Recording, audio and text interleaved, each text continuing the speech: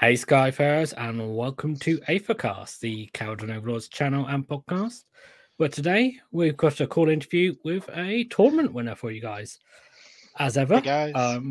Joined by our Dwarden Prime, Max Bowman. Hey guys. Thanks. And our special guest for tonight's show is Mr. Tom Mawdsley. Welcome to the show, Tom. Hello, thank you for having me. Oh, yeah, it's great to have you. And congratulations on your win. Thank you very much. Although I have to ask, because I didn't get time to ask you before the show, you've had another tournament since the one we're talking about, which is just a one day. How did you get on in that? I won that one. Oh, okay. It was a 40. A 44 player one day event though. So there was like 4 or 5 people on max wins. Yeah. So I think I was lucky to win on tie breaks essentially. Yeah, I mean, because I had one recently with 20 people and we had 2 people. That's it. It's so you've got like 40. You're gonna have it was interesting. It was a good day though. Yeah, really good day. Really good. 2 on the bounce, 2 weekends in a row. 2 weekends in a row. Nice. Cool. Not very often we get to do that. Yeah, very nice.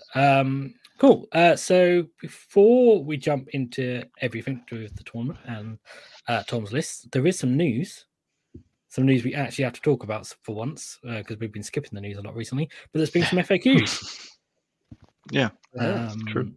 So we don't need to talk about everything, but it's been some minor points changes. No points changes for KO, which is good. Dodge that bullet. Yeah, they're probably still coming soon though. Yeah, temporarily dodged the bullet. I mean, points. I don't think they are just points during the season. No. Well, next one. I think the GHP. Potentially a little bit. Because the next thing is going to be the GHP, isn't it? And that's already gone to print a while ago. So. Yeah, but the points, they don't print them anymore. No, true. Thankfully, they got rid of that booklet, which was useless 2 days later. But yeah. But in terms of the actual FAQs, I mean, the only real stuff that affects KO is the rally. Yeah, the rally, and there will be more FAQs coming, from what I hear, especially for KO. Things concerning bridging boats and then getting out of the boat and moving people has been brought to their attention by the rules team of AOS Worlds and AOSFAQ.com. So and the Unleash Hell against people inside boats, etc. Yeah, which I previously answered and removed. Which they answered, removed, and from what I'm hearing, they will answer it again. Okay. And that's about whether or not you can unleash hell against a unit in a boat if the boat charges. Yeah, or even firstly, just hell against the boat. If you can unleash hell at all, because you have more than one unit within 3 inches. But from what I'm understanding and what I've been told is, yes, you can, and you can choose freely, because at the time of finishing the charge move, there was only 1 unit physically. Yeah, that's what I'd say. So that is the new trigger, that when you finish the move, it is not quite clear for frigates if you then get out of the frigate after charging. When do you issue? So do you issue between my 2 abilities, the charging, doing ramming damage, and then getting out? So and that has not been answered to me yet, but we'll see some answers soon, which is good. Yeah, it's a bit weird, because in theory you should measure to and from the boat, and so there should be, even before you get out of the boat, there's technically multiple units there. Yes, so I think they want to, but we know how they want it to work. abusing that. In my eyes, if nothing else other than what's in a boat and the boat charges you at the start, then you should be free to do what you want. Yeah. I realistically, they probably should just reword Unleash Hell, but they just probably don't want to, just to make KO work with it better. So. And the rally thing is, you can't rally more than 10 models or 10 wounds. 10 wounds. Yeah. So which I don't think it makes much difference. to KO. It's a buff to KO, really. It means they're not rallying as much. Yeah. Yeah, I I mean, makes it for me easier to choose a different article. I was always torn between that one and the +1 to wound. I don't think it's a huge deal for. I think that it only makes a huge difference if your maximum unit really is going to be 15 of the Thunderers. I don't think you're going to see multiple reinforced Arcanaut units. Even if 14 of them are dead on average, you're only getting 7 back. You're now getting 5. It's not a huge change. No, it's significant for things like 30 hoppers or you can't rally 2 dragons anymore. Yeah, you cannot drag. Yeah, it takes away the spikes. Yeah, it takes away the field man. two fulminators and things like that. So yeah, that's good. Yeah, cool. And I think generally speaking, on arcane term as well. Actually, we should probably mention that. But it doesn't affect for us. No. We cannot have the flaming weapon admiral with damage 7. No, but which realistically you'd be casting Mystic Shield anyway.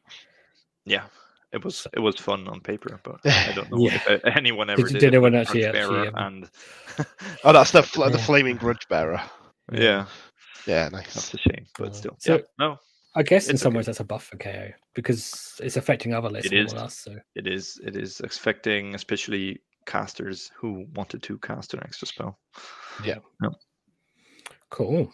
Well, that's the news done then, unless there's some other news. I think the summary is other people got slightly worse. Yeah. Which is I guess Slaves to Darkness got a little bit better because they got point drops. So... point drops on a lot of the things that you probably won't see. The night points drop probably makes a little bit of a difference. Mm-hmm. But I don't understand it. Everyone is using knights, so how? Why? Yeah. Then maybe they want to sell more. Probably. I don't know if they work. I hope they don't work like that. Okay. Cool. So Tom, let's talk about you and your tournament stuff. So for anyone that doesn't know who you are, do you just want to just have a little chat about yourself? Yeah, Warhammer and stuff. So I have been playing, and I'm sure if you go back and listen to me on other shows, I get this number wrong every time, and it changes every single time. But I think I've been playing competitive Warhammer for about 15 years, through sort of 5th, 6th, 7th, 8th edition fantasy. Breaks here and there, you can't do it all the time, can you? So yeah, been around the scene for a long time. Involved in the international community for quite a while. Played the ETC for 7th and 8th edition for England. England captain for AOS for 2018, 19. 3 or 4 years around around that time. So sort of we took the team out to Novi Sad in Serbia. Missed the one in Italy, just because COVID restrictions were a bit of a nightmare, and then out to Prague in 2022. Going over to Amsterdam this year, but just as coach. 4 years as captain was plenty for me. No, it was 2 years longer than I wanted to do it in the first place, but I didn't have any victims to pass it on to until now. So yeah, I've always played a lot of different armies. Like I am an army butterfly. I'll never stick with a faction for more than a certain number of events. Usually one. It's actually a miracle that I managed to take to KO to 2 in a row. I think that was just because it was 2 in a row and I didn't have time to think of something else. But yeah, play a little bit of everything, as you can probably see in the cabinet behind me. There is all sorts of nonsense in there. Yeah, I mean, I can't make out much of it, but I can see some dragons. Yeah, they're the big silhouette in the top. Yeah. But yeah, I'd say unashamedly competitive. Not to a, I hope not to a fault anyway. But I like to, if I'm going to an event, I'd like to be in with a shot of winning. I'll take the strongest list that I can in most cases. Cool. So did you pick up KO with the new book then? I'm assuming. So I've had KO since Clown Car, since the original first book then. The original one, yeah, which I took to Blood Tithe. years are absolutely leaving me at the moment. I think it was 2018. So that was the original, the clad with all the bubbles and some bits inside and things like that. And then I played that for that one event. I put the book down for a while, played a little bit with the tome before the current one, but more of a fun stuff. I say fun.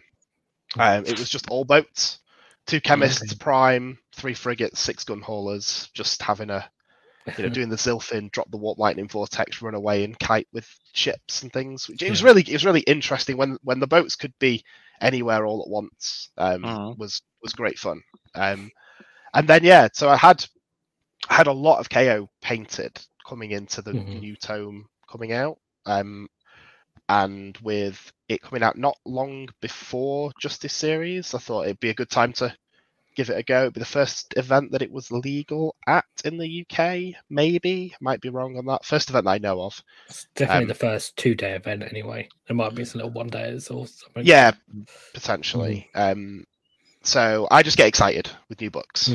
Had multiple chats with lists with certain people.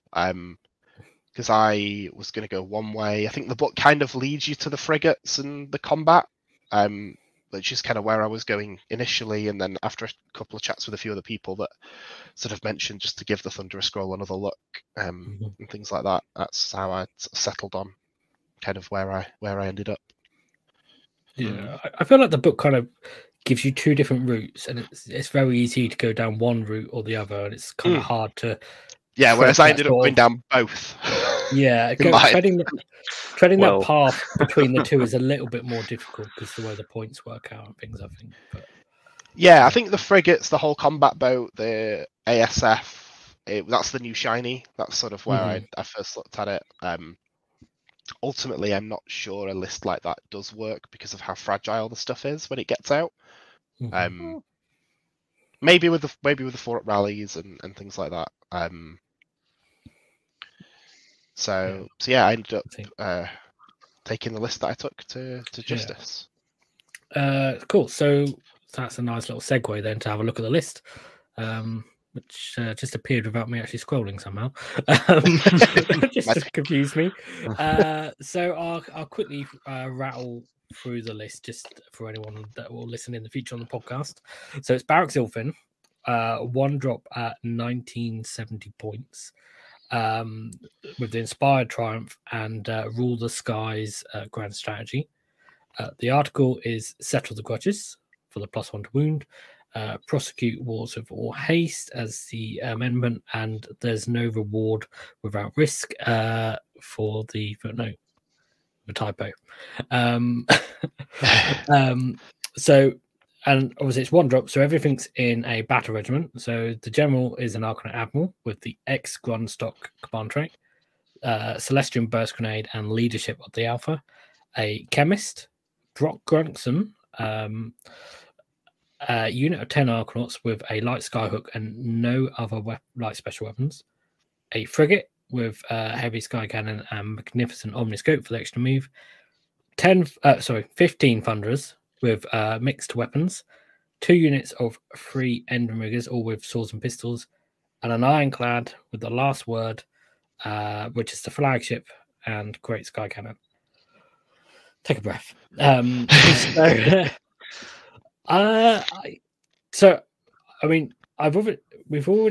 a little bit of a chat about this list in the KO WhatsApp chat, and someone that knows you was giving a little bit of details and said that you were very keen on the 1 drop.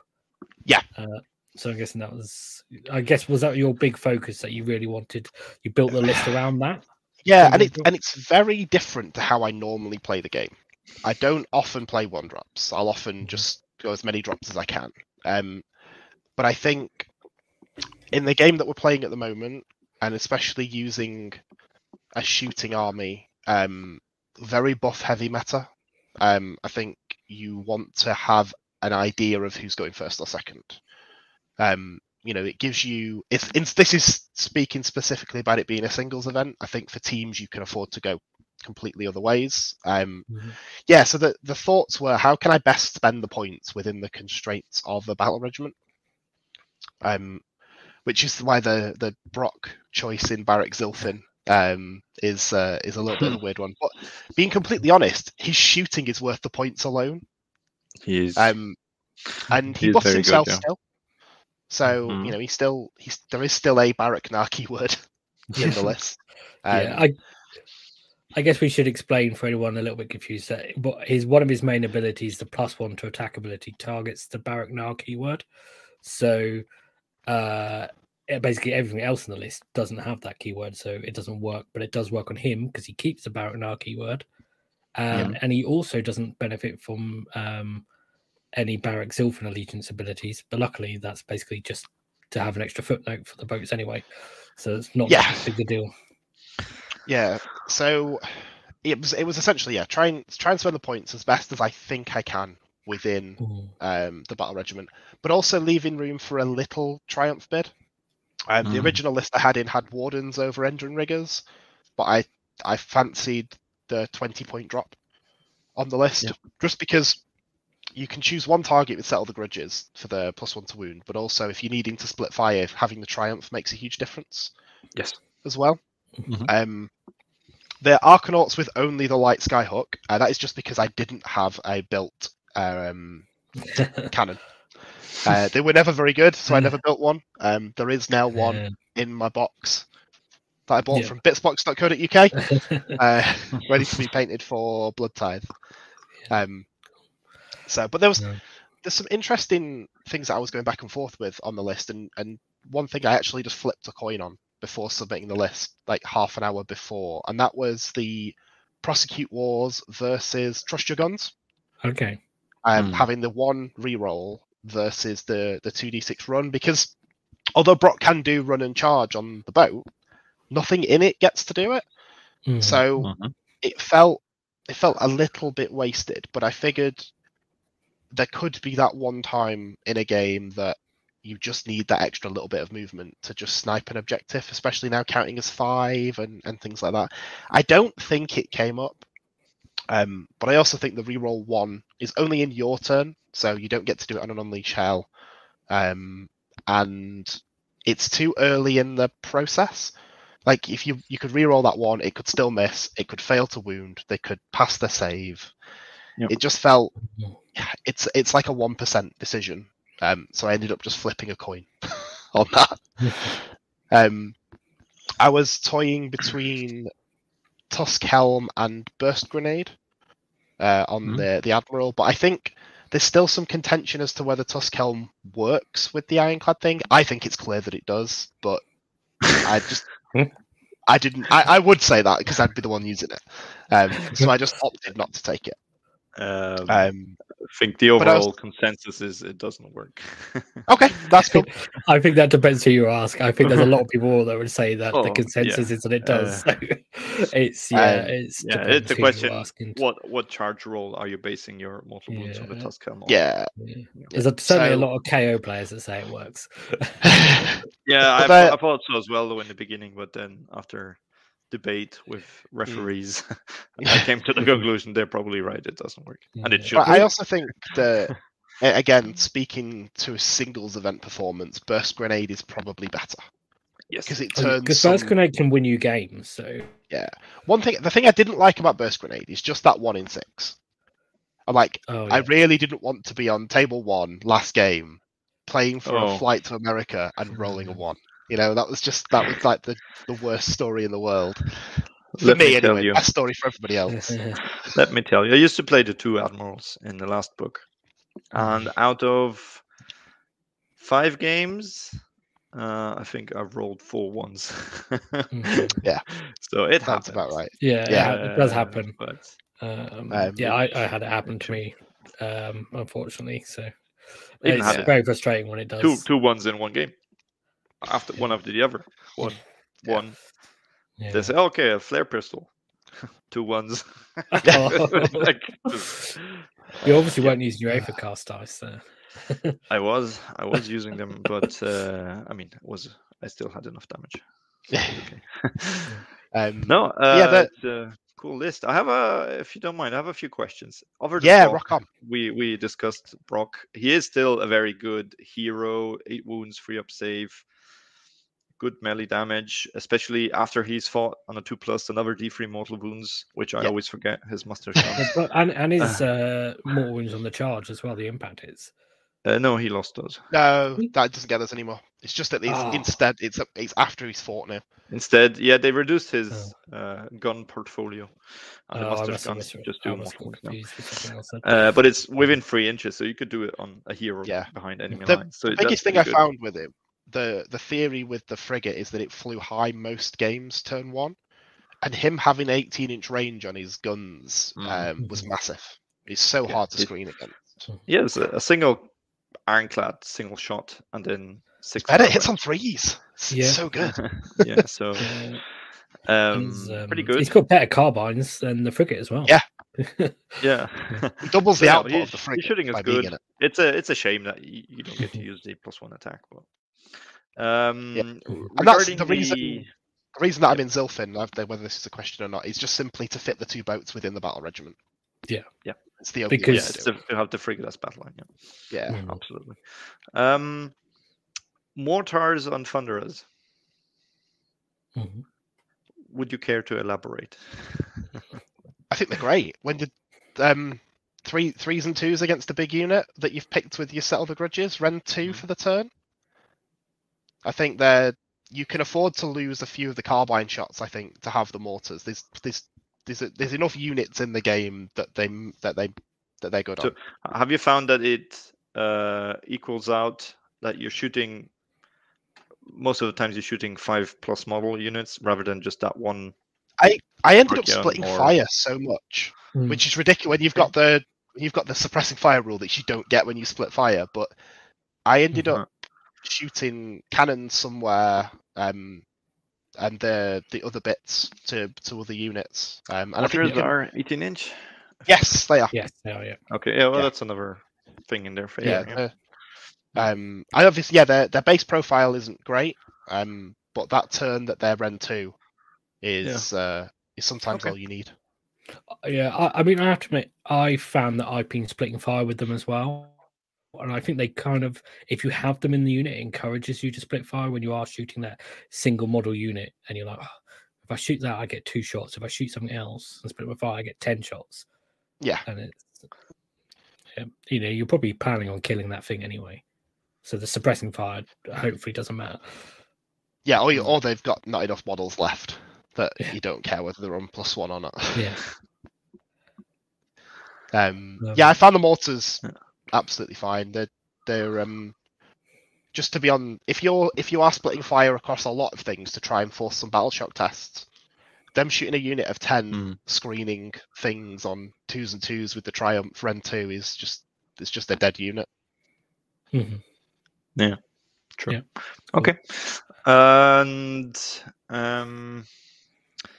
you said you were basically tossing a coin whether to have Prosecute Wars with all haste at the 2d6 run or the reroll ones to hit on a single shot. And you mentioned that it's a bit annoying that you run and then the unit inside counts as having run and can't shoot. Well, at least with the Endrin riggers, there's a little workaround. You can get them out in front of the boat, run the boat, move them 12 inches within 3 inches on the back of the boat, get them back in, and gain that extra base size range. Yeah, that's true.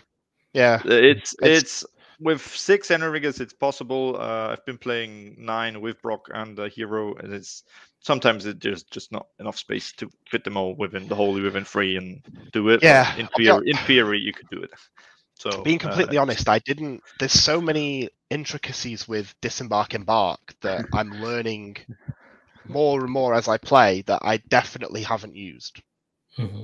Yeah, I mean, it's kind of difficult because you can do so many different things. Yeah, but some of them don't feel like you can do it, but you definitely can. There's nothing in the rules that says you can't. It feels like you shouldn't be able to. Yeah, my favorite thing is that if Be'lakor stops one boat, everyone can get out, get into the other boat, and then you just use that boat for that turn. That's funny. That's my favorite. Like, this bus is not going anywhere. Please disembark. Yeah, we'll wait for the next bus. Get on the next bus. Yeah. And then Arcanauts. So you have a 1-drop, which I think more often than not, you are giving away first turn because you maybe want the double in some instances. How does that work with basically one screen of 10 Arcanauts? I took first in most games. Okay. Yeah. Again, you've got the choice.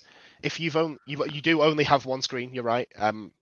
So there could be games. I mean, this is my sample size of 5 games with that list at that event. I didn't play anything beforehand or anything like that.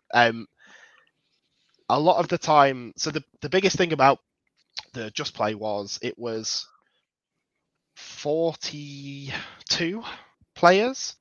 It was win-loss draw, so there was no margins of victory. It was if you win by a point, you win. Okay. And there was enough people to know that as long as if somebody went 5-0, they won the event. There shouldn't have been 2 people on 5-0. So my theory with taking first turn is actually just if I can kill a lot of stuff, I can then kite the remainder around to ensure that I win, whether it's big or small at that point. So the list was very much designed within that framework. Because yeah, you're right. I don't have much in the way of screens, and actually lists that I've written since the frigate had prudency shoots. Because in some of the games, I was absolutely terrified of the frigate getting wrapped and everything dying in it. And the omniscope, the 2 inches of movement when it's flying high most of the time, just did nothing. So yeah, I ended up in all but 3 games I took first, 2 games I took second. Okay. Yeah. I went with the shock and awe alpha plan, try and make it unrecoverable rather than play for the double. Okay. Not very KO like. I'm the newbie. Then double. I'm the newbie here, you know. I mean, there's pros and cons because obviously a lot of armies you give away the double and they do Mystic Shield, and I mean we give away first turn, so they do Mystic Shield. They put up other buffs, and by getting to go first, there is some advantages to that as well. So you get in before those sorts of things. Yeah. You mentioned about the restrictions of Battle Regiment. I'd like to unpack that a little bit because I think some people sort of have this idea if you go Barak Zilfin, it's actually really easy to write a Ron drop, but it's actually still quite restrictive even in Barak Zilfin because I mean there's taking a frigate then takes up a troop slot, which then means you've got less space, and then 3 heroes is quite restrictive as well. It's the 3 heroes. That's the biggest thing. Because you could quite easily just put more Thunderers in. But the second unit of, say, 10 that go in the frigate are so much worse. My thoughts were write a list that can use every war scroll in the army, bar the Arcanauts because they're fluff, that can hit you with everything turn 1. And there's not much you can do about it. You know, the clad's going up, the guys are getting out, they're shooting you, the frigate's flying high, it'll shoot some bits off and it'll 3d6 charge into something else, all the guys will get out and fight. So it's like, here's my 2,000 point army, and it's all hitting you straight away. With as many buffs as I can get on it. Again, similar, just trying to win small in a lot of cases. Quite a lot of 1-use only items and things within the KO book. Just chuck them all, turn 1. Just see what you can do, and then scrabble afterwards. And actually what I found was, in a lot of games, that turn 1 was just so good that the games were pretty much done.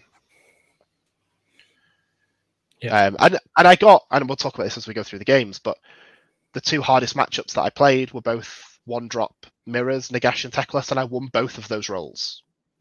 So, you know, that's huge, right? More so in the Teclis game than the Nagash game, I think. But yeah, especially still, since you don't have the auto unbind navigator. Which exactly. Clutch in that match. It helps a lot. Yeah. So yeah, that was something that kind of won me the event almost. Yeah. Cool. And 2 more questions before we move on to Yeah. the game. Well, unless Max has got any. There's no reward without risk to get the 18-inch or D6 3D6 charge, because I can't speak apparently. Were you ever tempted to take the one to use 2 commands on a boat? Without our ships, we are not. That's the one. I think that again in teams, yes, and I've got that on my list for this weekend. I think in singles, you want things that will help you in the matchups that you're not good in already. I think in some cases, and I think the 2 commands on 1 boat is a little bit win more in some cases. Those games where you're already in a good position, you can just wait a turn. It helps the Thunder Alpha, but then it kind of leaves the frigate needing a 9 with a reroll. So it stops the whole I'm going to use everything turn 1, because then you are ironically taking a risk at that point. So you're with the 3d6, pretty much not a guarantee, but you'll bank on that. Whereas I'd never want to bank a game, high stakes game on a 9 with a reroll on 2d6. Yeah, I mean it helps to get the Thunderers in position, and especially the Chemist out of the boat if you want to fly high with the Ironclad and then disembark them all. Yeah. Because the Chemist needs to be outside of the ship to give his buff. What you could do is a Tunnel Master, but I think just from leadership of the Alpha, from 3 units with all attack, you just get so much I actually didn't realize until after the event that the Admiral could do his buff in the boat from inside. Yeah. I read it as mustn't be in a sky vessel, but it says mustn't be a sky vessel. I think my head just went one way with it. It's kind of weird that they've done them both differently anyway, to be honest. It's like they sort of started and then they added restrictions. And I think with the Admiral being 1 use only, I think that's I think it's a good change, the Chemist. I think it needing to be out of the boat, because it adds a little bit of play to it. It's just too easy. Do it every turn. Extra rend, extra. Why bother? To just give them extra rend.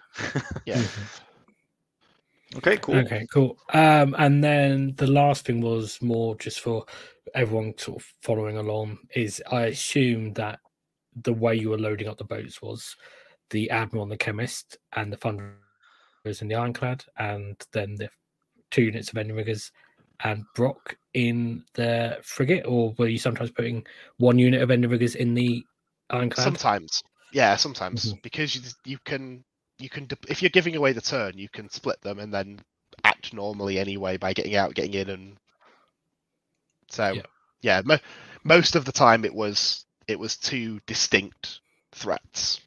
Okay, cool. Max, any questions before we move on? I don't think there was any questions in the chat. Although it does look like Fabian's in the chat, who we should point out has also gone 5-0 with the exact same list. Is there a story behind that? It's just straight plagiarism. Straight plagiarism. It's so bad that I even told him the changes that I'd make after the event, and he didn't listen. But he's saying in the chat he taught you everything you know, so we'll see. Oh yeah. Cool. So let's move on then, if I can find my mouse. It's actually gone to sleep. There we go. Cool. So the first game was against Fire Slayers. And quickly, Max, do you want to, because you're the Fire Slayers expert, tell us all about this list? Okay. Played by Paul Bowden, sorry. Fire Slayers from Greyfield, so extra artifacts, extra wound on the heroes, which is pretty good, and I think the way to go in the current edition of the GHP with all the Galician champions. Masters of the Forge is a very strong grand strategy, because you don't have a priest in your list. Means if they get their invocation out and it stays there until the end of the game, they score it. Indomitable Triumph, which is interesting pick. 1970 points, so no one got that one. 10 drops, 152 wounds, but actually many more wounds because of wards and so on, and rally. Heroes, we have a lot because they are better in Graveyard. We have a Runefather, Spirit of Grimnir, means that their special rune effect procs on a 5 instead of a 6. And the Axe of Grimnir gives him an extra rend and extra damage on his weapon, which is pretty scary. A Flamekeeper is a buff unit with the Tunnel Master aspect, so he can be where he needs to be. Another Flamekeeper with an Arcane Tome and Ghost Mist, so that's an interesting pick. We have a Rune Master who knows all the prayers from the book, so he can choose the generic one to heal. In addition, we have a Rune Smiter who can tunnel with a second unit and has the Ember Storm, the run and charge prayer. A Battlesmith, obviously, Nostidian Icon is the top pick for him. It's a spell ignore, not so important against you, but it is the best pick. It's the best spell defense they have and always had. And he's fueled by Girth Rage, so he can stand back up just because he's so important for the list, and he gives him the 4-up rally in 18 inches because he's on totem. Battle line, 2x10 Hearthguard Berserkers, one with Broadaxe, one with Poleaxes, so he has the versatility whatever he faces, either mortal wounds or rend and damage. 10 Volkite Berserkers with Sling Shields and a big block of 30 Volkites with Firesteel Hand Axes, which I believe are in, and the Galician Veteran battalion, so they can fight from 2 ranks, and that's on the charge with some extra buffs they can get. That's a lot of attacks they put out. Not so much rend, but a lot of attacks with a lot of damage from the Flamekeepers. They can buff that. And they have Fight on Death, which is also interesting. So your strike first is not as valuable because they can trade with a strike on death. Basically, and the Molten Inferno, also very good. Invocation, just does mortal wounds, jumps around, block big base to block people. Huge range Double as Warlord. well. I didn't realize. Huge range because he has the Volatile Brazier, so he can pull it out, double the range, and he can re-roll the prayer roll. So that's pretty good.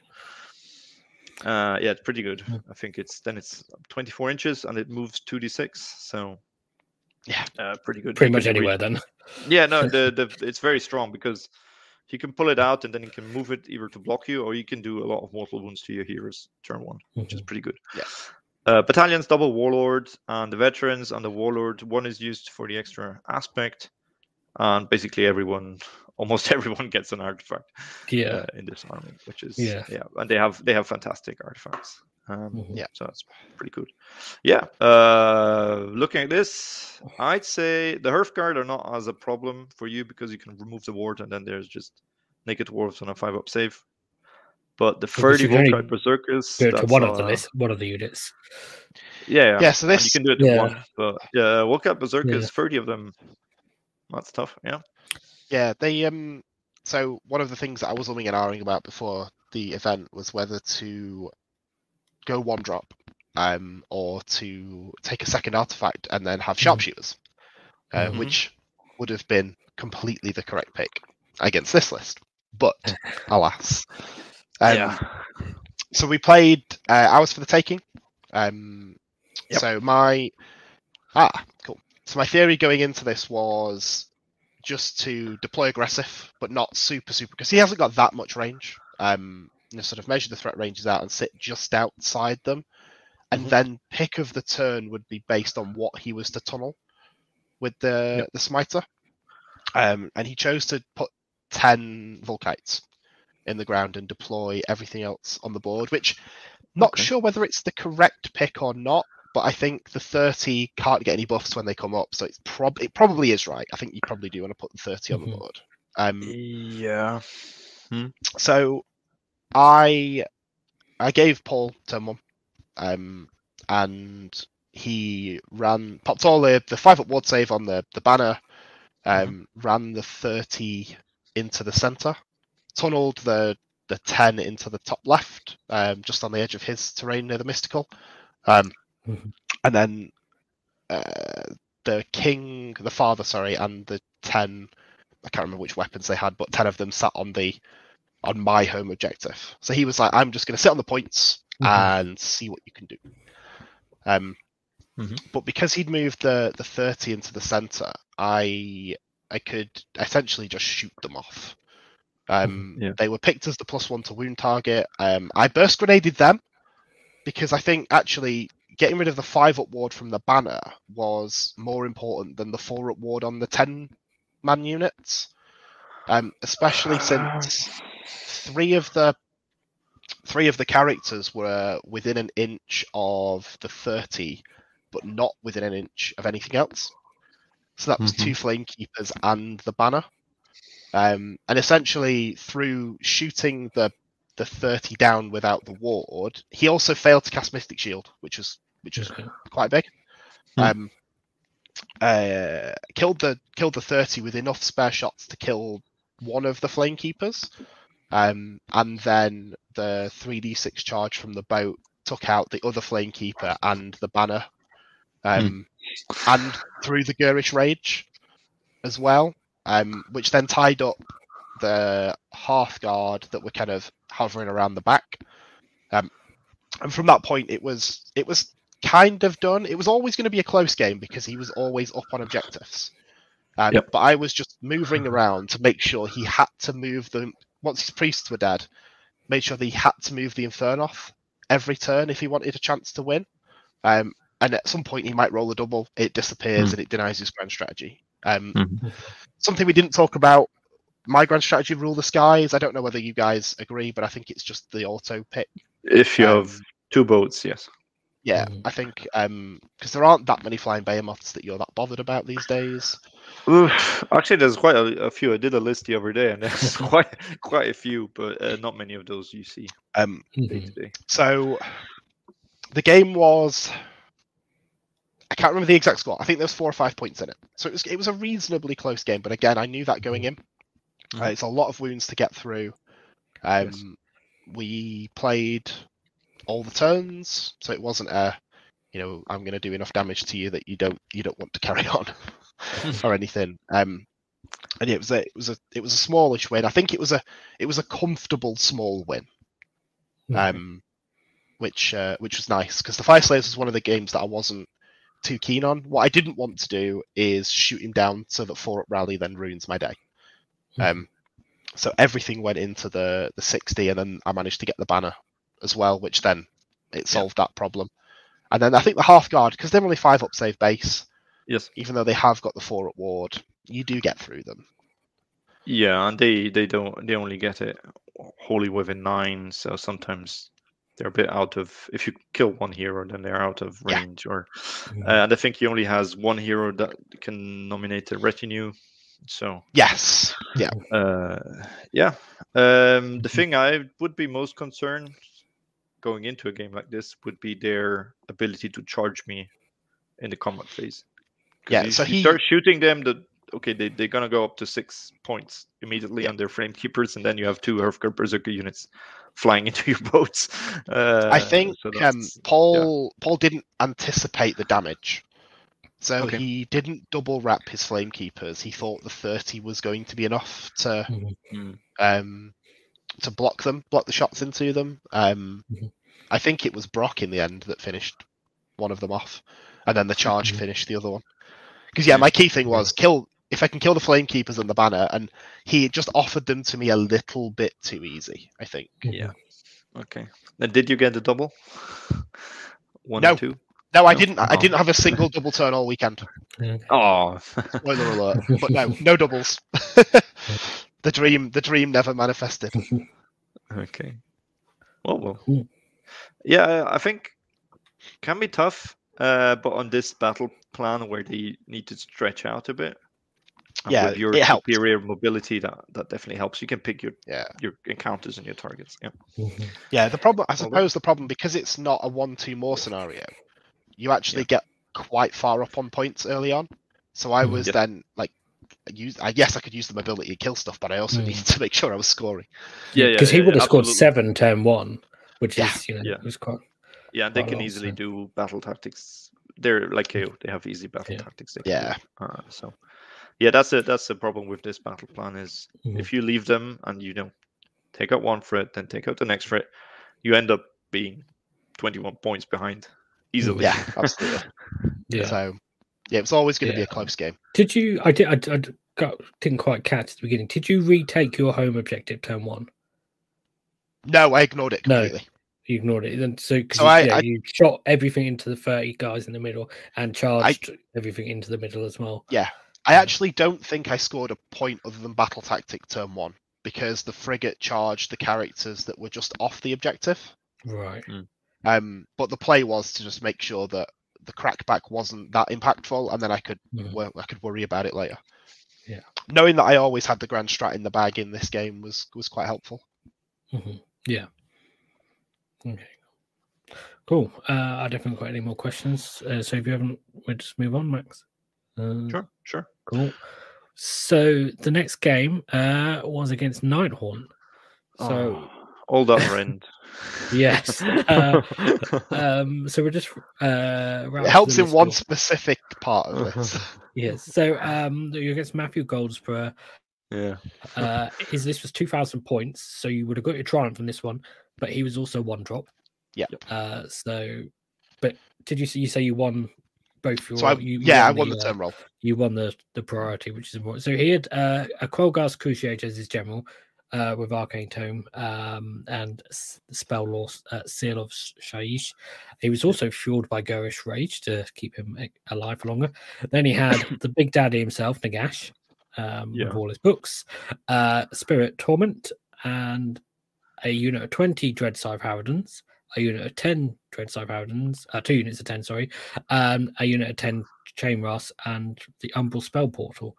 So a lot different to what you faced before, because you go from 150 something wounds to like 70, 77. Yeah.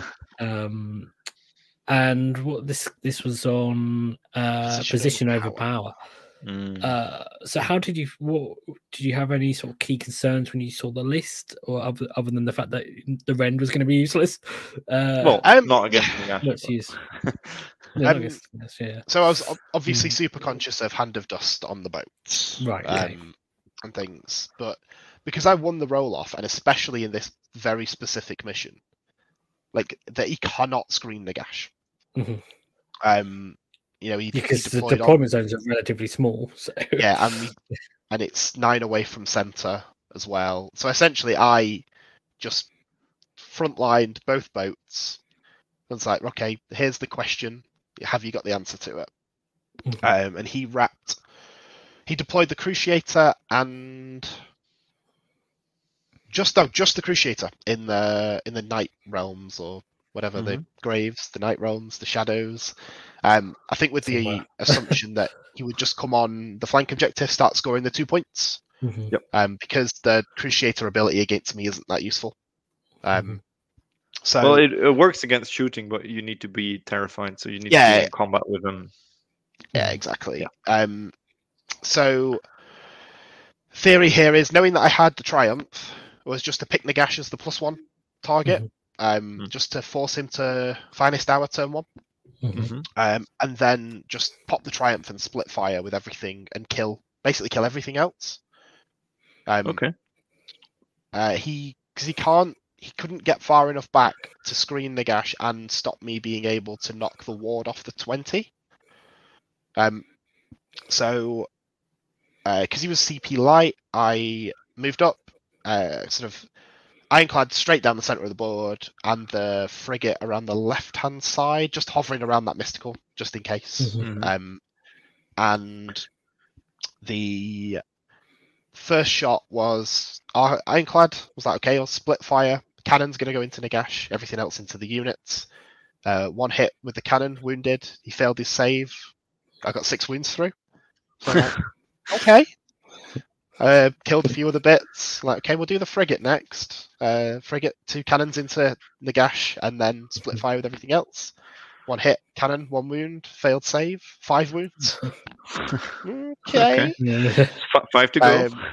And then Thunderous shot and just obliterated so much of the stuff in front of them. And then Brock kind of like, sod it, everything of Brock into Nagash. And he killed Nagash with the shooting. So slightly lucky, but I think had Nagash survived, it would have just been Nagash left. So yeah, my turn 1, I killed the 20, the 10 chain rasps, and Nagash. So yeah, the Spirit Torment and 10 dudes. And that was it. That was one of those, like, my turn 1 was so good that the game's over. Okay. So we played it out. He won a double, but that was it then. Yeah, it was one of those where I played for and got, kind of, but again, it wasn't a conscious decision or thought to kill Nagash. It just kind of happened by accident, which is a nice accident. Yeah, absolutely. But it wasn't really much of a game, this one. I don't know how it would have gone had Nagash survived. I think I've killed enough stuff that it doesn't make too much of a difference. Would have been your plan had you lost a roll-off? So a little insight into my brain. I don't think too much up until I need to make a decision. So I don't know is the answer. If you were to put me on the spot, I would say there's every chance that I just put things on the front line anyway. Because what I don't want to do is baseline and for him to give me the turn. Because then without the ability to do the fly high, get out with the Thunderers, although it's not that much of a big deal in this matchup, I think you kind of want to be out of the boat just in case you get wrapped. I still would have probably played it the same so that he would have had to take the turn and just see what happens. Maybe try and unbind the portals with the heroic action. Worth a go, right? Okay. So on your first turn, am I right to assume you didn't go get anything onto the flank objectives? No. Just went purely for killing. Yeah. Just went for the kill. Yeah, again, because straight in down the throat. Yeah, it was just one of those again. If I can do enough damage early on, that I should be able to win by a point. Yep. Yeah, they can't score points if they haven't got anything on the board. So exactly. And I think that's a valid strategy against these big god monster unit armies. Like either you kill them, or if they put a Mystic Shield and the Finest Star, then you just ignore them for a turn and kill everything else that can score. Because it's still one model. It cannot be everywhere at once. Yeah. Did he Finest out Nagash? Yes. Yeah. Did he all out defense Nagash as well? He did. Yep. Okay. He got did very bad. He did. 100%. Yeah. 2 out of 2 3-ups was. And then for me, rolling max damage as well. Yeah. Cool. As you should. Yep. Oh yeah. But I mean, that just shows your 13 years of experience. Got that dice rolling action, the wrist action, D3 plus 3 and D3 plus 2 on the go. Yeah, cool. I don't think there's much else to talk about with that game then. So the next game was against Lumineth, which is an interesting matchup. Playing against JP Stevens in Helon. So he was also 1-drop, but we know you won the roll off. So he had Techless as his general. He had Kaflar with the silver 1, Speed of Heish, and Tunnel Master. 2 units of 5 wind charges, a unit of 10 wardens with overwhelming heat, and 2 units of 20 sentinels. Which is what you get when you buy the army box, right? You just buy the book and it just all comes in one handy package. Yeah. Oh, I guess we should mention the end of spells away. It's spell portal, Rune of Petrification, and Burning Head. But yeah, lots of shooty sentinels and Techless and teleporting Kaflar. It's gonna throw spells at you. Interestingly, only Burning Head. Some people play this with the Jaws of whatever it is. Ravanax. Reaching Jaws. Yeah. Yeah, this is a great matchup if you have an auto unbind. Because you just stop the teleport. How did you approach this? So this is the one matchup that I had thought about beforehand, just because you see this list everywhere. It's something that if you want to win a singles event and somebody's there with it, you've likely got to beat it. And the theory behind it was to sort of threaten Teclis, but then try and kill everything else. And hope that Teclis can't do you on his own, which almost happened. So JP deployed half an army in each corner. So he had Sentinels. So he had the side with the arcane building. So he was defender. So he had 20 Sentinels, 5 wind chargers, and then 10 wardens in that building. And then Teclis and the other 20 sat around the other piece of terrain. Again, so I'd won the roll off. I deployed super aggressive, and he deployed a little bit too far forward with the Teclis side, because I think he wanted to screen Teclis, thinking that I was going to go for Teclis. I may have been in his ear about that a little bit. I may have been sort of saying, I'm going to kill him turn 1. I'm going to kill him. So he deployed to screen him. Still picked Teclis as the +1 to wound, because I think I had a triumph in this one. Yes, you did. Yeah. So essentially, the clad moves up, gets out. I don't think everything was in range, but enough was in range to kill the 20 Sentinels, and then the frigate flew high, killed the Sentinels and the wind chargers with the combination of the shooting and the charging. And then so it was just Teclis on the Teclis and 10 Sentinels and 3 wind chargers. The JP won the double turn and almost beat me with just those models. Yeah, Teclis is scary. Rune of Petrification plus the Teclis spell on the boat is it's pretty horrendous. Yep. The 10 Sentinels, 10 Wardens in the building were just sat there within 3 of 2 of my units for 3 consecutive combat phases, just stabbing them out of the window with 5 mortal wounds, which is so frustrating. I think I probably could have positioned the charge a little bit better or piled in differently with something, but it essentially led me to not have an awful lot left. But again, I think I won.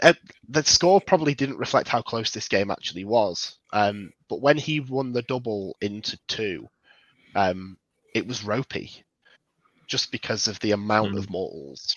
Yes. I think he was a little bit unlucky to not kill the Admiral, which then, because the free CPs are so good against the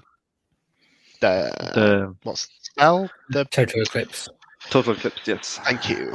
Yeah, because you get the. So yeah, another thing I played wrong all weekend is I didn't realise that I got a free CP on the Thunderers with Grundstock. Yeah. I thought it just made in battle line. So I was obviously you get the free on the flagship and things like that.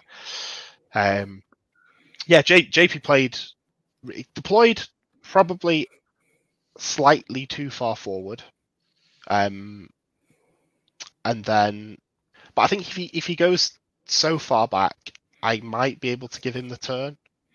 Yeah. Especially because he deployed in 2 separate corners, so I think he probably had to do it that way. It was a sizable win, but a close game. I mean, that's how I would deploy against him if he had choice. So he can Technado my entire army. Yeah, just half of it. Both sides. Yeah. Absolutely. One hugging the mystical, and the other one on the other edge. Yeah. Yeah. It's because again, when he did that, I didn't know then whether to go just all in on one side. But I think going in on the side that Teclis isn't, I kill it all, but I don't kill enough that makes a difference in the game. Whereas if I go for the Teclis side and I don't kill him, and my entire army's within range of all of the AoEs, it's not good. Yeah. So, yeah. Which objective did he activate? Oh, now you're First asking. The one, like, was he using that to bait you to come to where he I wanted you think to go? he activated the one that forced me towards the side that Teclis wasn't. Okay. Did he? Again, I didn't score it. So. Checklist? Did he? No, he didn't. Okay. So I also shot a cannon at him to try and get him to use the Aether Quartz as well, but he didn't take the bait. Which is a shame. Which meant then, when he won the double and could do it afterwards, was like he played really well. Just maybe deployed a little bit too aggressive. Yeah. Okay. Cool. Any questions, Max? Well done. In the chat. Well, winning again, it's the pure skill of winning those one-drop roll-offs. Yeah. If you take anything away from today. Yeah, and you also get the like the moral victory, because obviously his list is illegal now with the new points changes. Very true. Yeah, so you get the moral victory winning against that as well. Yeah, cool. So moving on to round 4 on day 2. First of all, did they announce the matchups like the night before, or did you find out in the morning? Find out in the morning. Yeah. So the way that Richie and I both agree with this. I don't like pre-announced anything, because I don't think although he did pre-announce round 1, but that was only to test the pairing software that he was using. Right. I don't think there should be a difference in prep time between games. Like if you know your round 1, you've got more time to think about it than the other games. Because I don't think about it, I'm quite impulsive. I don't mind it. So yeah, we didn't find out. So the software, they paired randomly within the wins brackets. So because there were no tie breaks recorded other than 4 right at the end, so everyone that was 3-0 overnight was in the same pot. And I think there was 5. So one person was being paired down, and then.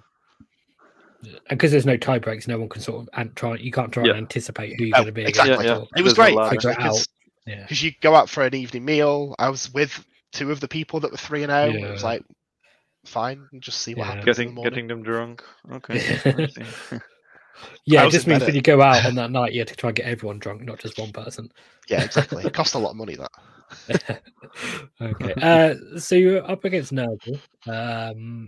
And Paul Scott playing Befouling Host. 1980 points and 8 drops. So this time you actually got your triumph and the priority without having to. Yeah, you didn't have to roll this one. So he had a lot of stuff. He basically had loads of Beasts of Nurgle. Sloppy Bar Piper, Lord of Afflictions, Horticulus, Plague Priest. Plague Priest is it technically an ally in this? Or can it say got? No, it's it's coalition. Coalition. Yeah. Okay. And Gutrot Spoon, one of the units of beasts, so unit 2, 20 Rotmire Creed, and then 3 Nurglings, and it's just a lot of stuff. All sorts of stuff, a lot of disease and cycle charging Beast of Nurgle. Yeah. Re-rolling and getting pluses to it from the pick from Horticulus. And Nurglings are just there for a battle tactic. Rotmire Creed are pretty nasty. They have a good ability. When they shoot you and they hit 6s, every one of your units within 6 also gets the disease point. Everything in your boat takes a disease point. Yeah. And Floppy is just the general, so he can get the Befouling Host bonus. I think needs a demon general. Yeah, so he had triple tree turn 1. Yeah, he needs the extra 3, so he gets more summoning points to summon more Beast of Nurgle. Yes. So it's just wave after wave after wave of Beast of Nurgle, which are all run in charge and charge and do mortals on the impact, and then annoy you with attacks. Yeah. And of course, every time you're in combat and stuff, you're getting more disease points and exactly. Yeah. So the hardest thing in this list was deciding what to pick for my +1 to wound. Because the Rotmire Creed were off the table. So it was like, I'll pick the 2 beasts. You It's can. like seems like So from what I understand, you can still pick units in reserve because it doesn't say on the battlefield; it just says in your opponent's army. oh, okay, interesting. That's how I Yeah. understand it. At Yeah. least. Proof. I didn't. I must Happy admit, to I be didn't proven wrong. read it specifically. I think maybe I'm just looking at it from the same way as the battle tactics, where Yeah. something that if you're picking Yeah. something, it has to be on the table, but they all specify. Yeah. So yeah, maybe you're right. Yeah. I'm being shown up I here. don't know, Lee, anything about how this. you interpret this, but that's how I see it. No, I think you're more likely in that right much than I am. detail to think because I've only ever used the Rally one, so far, which Let me just. will probably change that. But also going the forward, Rockmire, they're only like a 6 up armor save, I think. Yeah. Anyway. After deployment, but before the first battle round begins, pick one enemy unit. Yeah. Add 1 to wound rolls for attacks. Okay. Paper So from each field I'd say if it unit, just says unit. pick one enemy unit, you can pick something that's not on the table. Okay, It's also that makes the awkward 'cause- beast match up better. Yeah, if you pick the like a hero, like it's quite easy for them to summon heroes as well. Yeah. So it's like Yeah, it's either Haughty or the 2 beasts. Yeah. Yeah, I but the think beasts, in this list, what did you pick again? Sorry. I picked the 2 beasts. Yeah. Okay. Yeah, I think those or Horticulus because he's the buff Yeah. piece and he's unique, so I don't think you can summon him. No, correct. Okay. Yeah. But the beasts were slightly terrifying because if memory serves, if they charge, they do impact hits to everything Yes. within 1 inch. Yes. Yes, and they do mortal wounds. Yeah. So a couple of those charging a boat is all of a sudden some scared characters. But Yeah, and then you start getting disease on the characters as well, and then it's Yeah. Yes. yeah, I think ultimately though this was it just wasn't a great matchup for him. And the scenario was in my favor because my battle tactics are better than his. Yeah, we should put this. So you're on Path of the Champion, which is the one where if you control an objective with a Galician champion on the objective that's outside of your territory at the start of your hero phase, then you can pick 2 battle tactics. So you can't do turn 1. This is the one where you score 9 battle tactics with KO. Yeah, which is what I did. Because they are hilariously good. So yeah, this was just a little bit of a mismatch. The one thing I was slightly scared about was if I misallocate when splitting fire into the beasts and leave all of them on a wound. Yeah, and they heal back. Yeah, they heal. So I just had to overcommit to everything. So I probably could have killed more than I did in turn 1, but I could also have then killed nothing, and it would have been horrible. You just want to make sure that they're dead for good. Yeah. Yeah. So I killed. So he kind of deployed half the army on one edge and half on the other. So I just went one way instead of trying to hit everything. Yep. Get the chemist on the outside objective for the battle tactics, and then just rack the points up. Because I don't, with how good the battle tactics are, I don't need to threaten the objectives at that point. But I did because I killed it all by turn 2 or 3. Okay. Yeah, you just need to have a hero on one outside your territory, so you can to trigger the picking 2 battle tactics. Yeah, you could just run a single hero up to the yeah, I think I just moved the clan over edge. to the right hand side and just got out on that objective, and that was my home with the Thunderers for a few turns. Yeah, it was a bit of a mismatch. I don't think I used the burst grenade because I could never think of a good time to use it because it was all single models, so I just ended up never using it. Yeah. Use it once and save you 2 shots. Yeah. It's Paul never spiked any ward saves too badly. I didn't. I over allocated to everything, just to make sure that if I wanted something dead, that it died. He misplayed a little bit around the Galician champions and the 1 inch for the beasts. So sometimes I was able to get some shots on characters that I maybe shouldn't have done. But most of the time I took the shots on the beasts anyway because they were the thing that was causing the issue. Yeah. I found a lot of people get mixed up between the rule for the heroes where they can't be shot mixed up with Lookout Sir, because Yeah. 3 Lookout inches. Sir is 3 inches, Yeah. and then the one They with do, not they is do, 1 yeah. inch.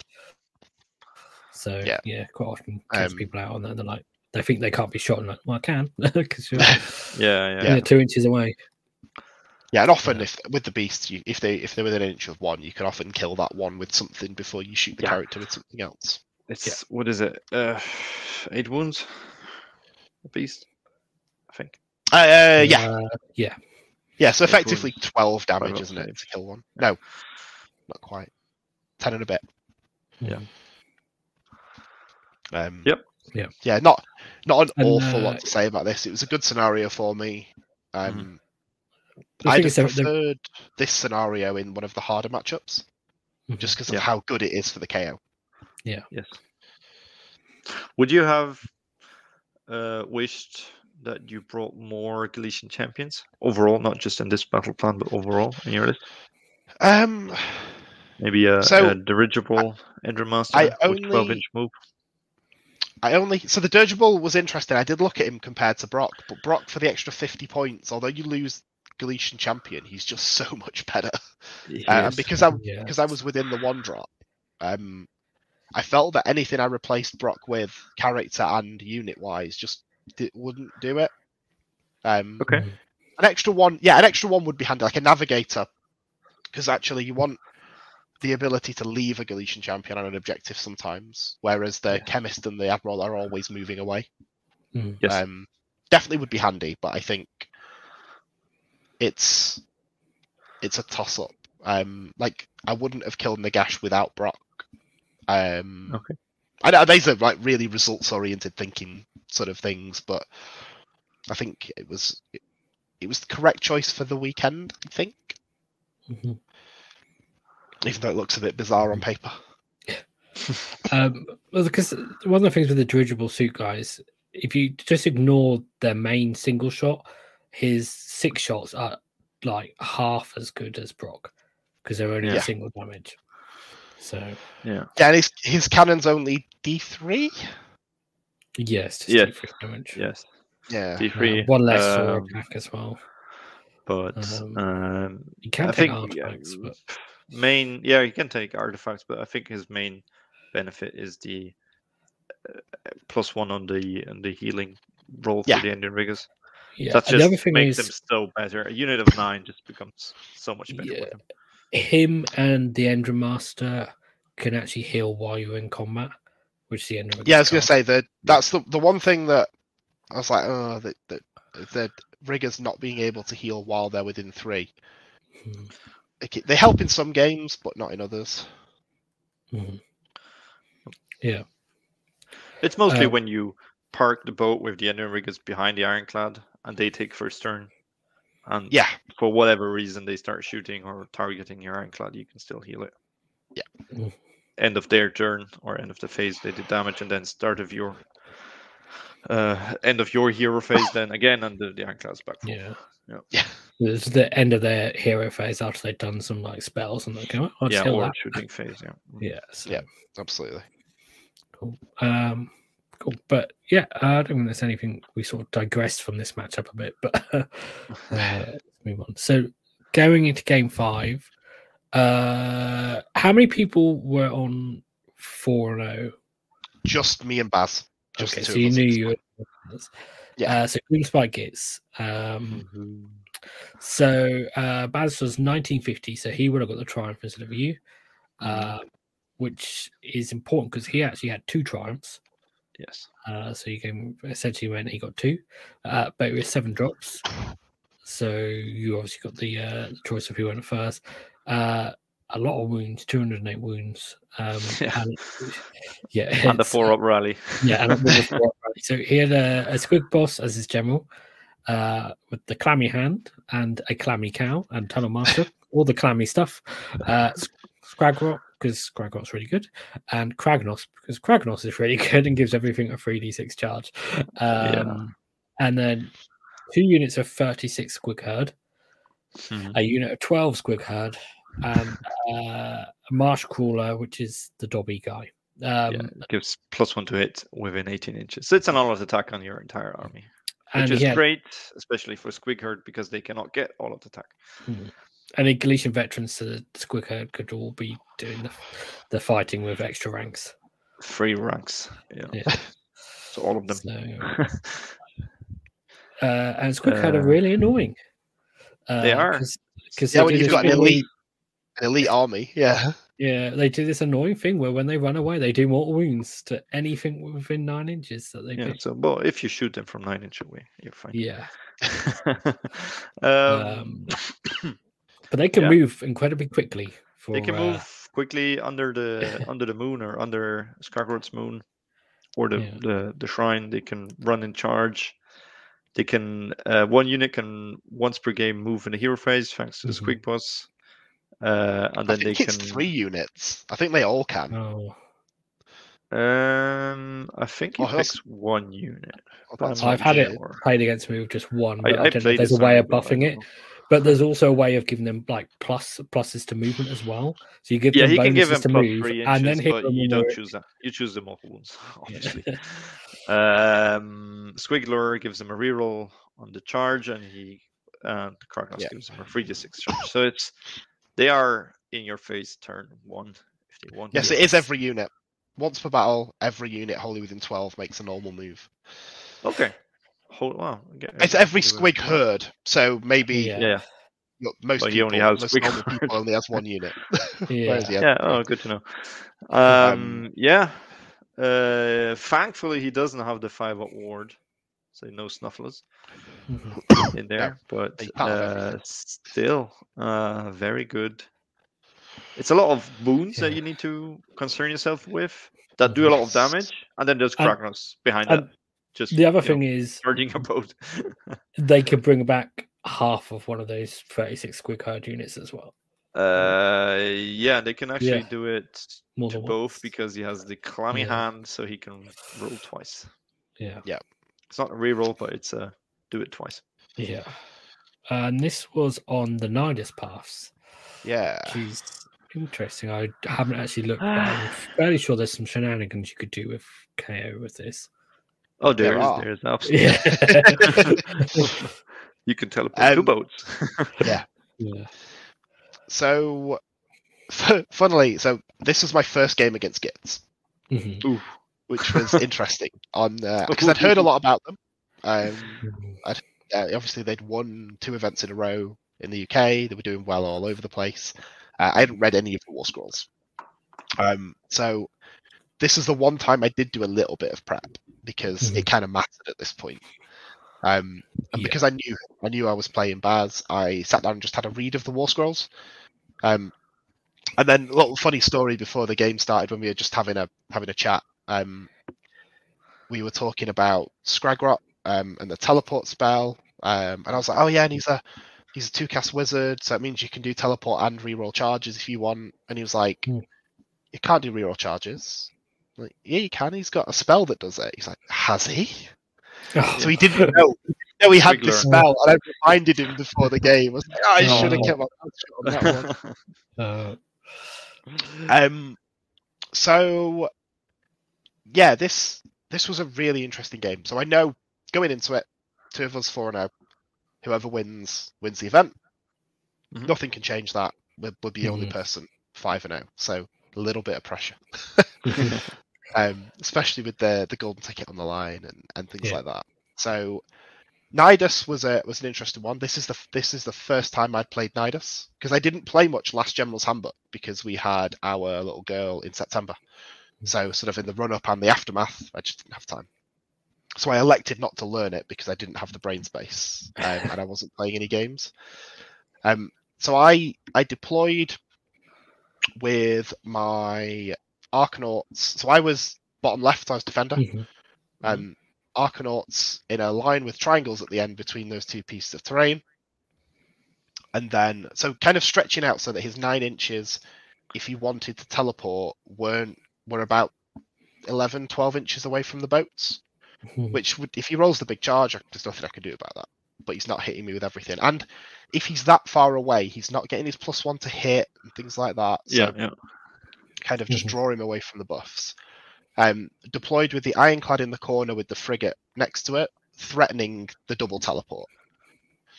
So I can fly high with one, I can Nidus Path the other. Where are you going to go? You've got a lot of stuff, but you can't be everywhere, and you've got buffs that you need to be in range of. He opted to do Desecrate turn 1 on the mystical bit with the 10 squig herd, and then teleported one of the 36s in front of me and charged the 10 Arcanauts. I didn't make sure I was in range to unleash hell because that would have just been too dangerous. So like, you can have the Arcanauts, I'll deal with them another time. Yeah. The actual plan going into this was to try and split fire on the squigs to the point where he can... He needs to use the triumph. Yeah.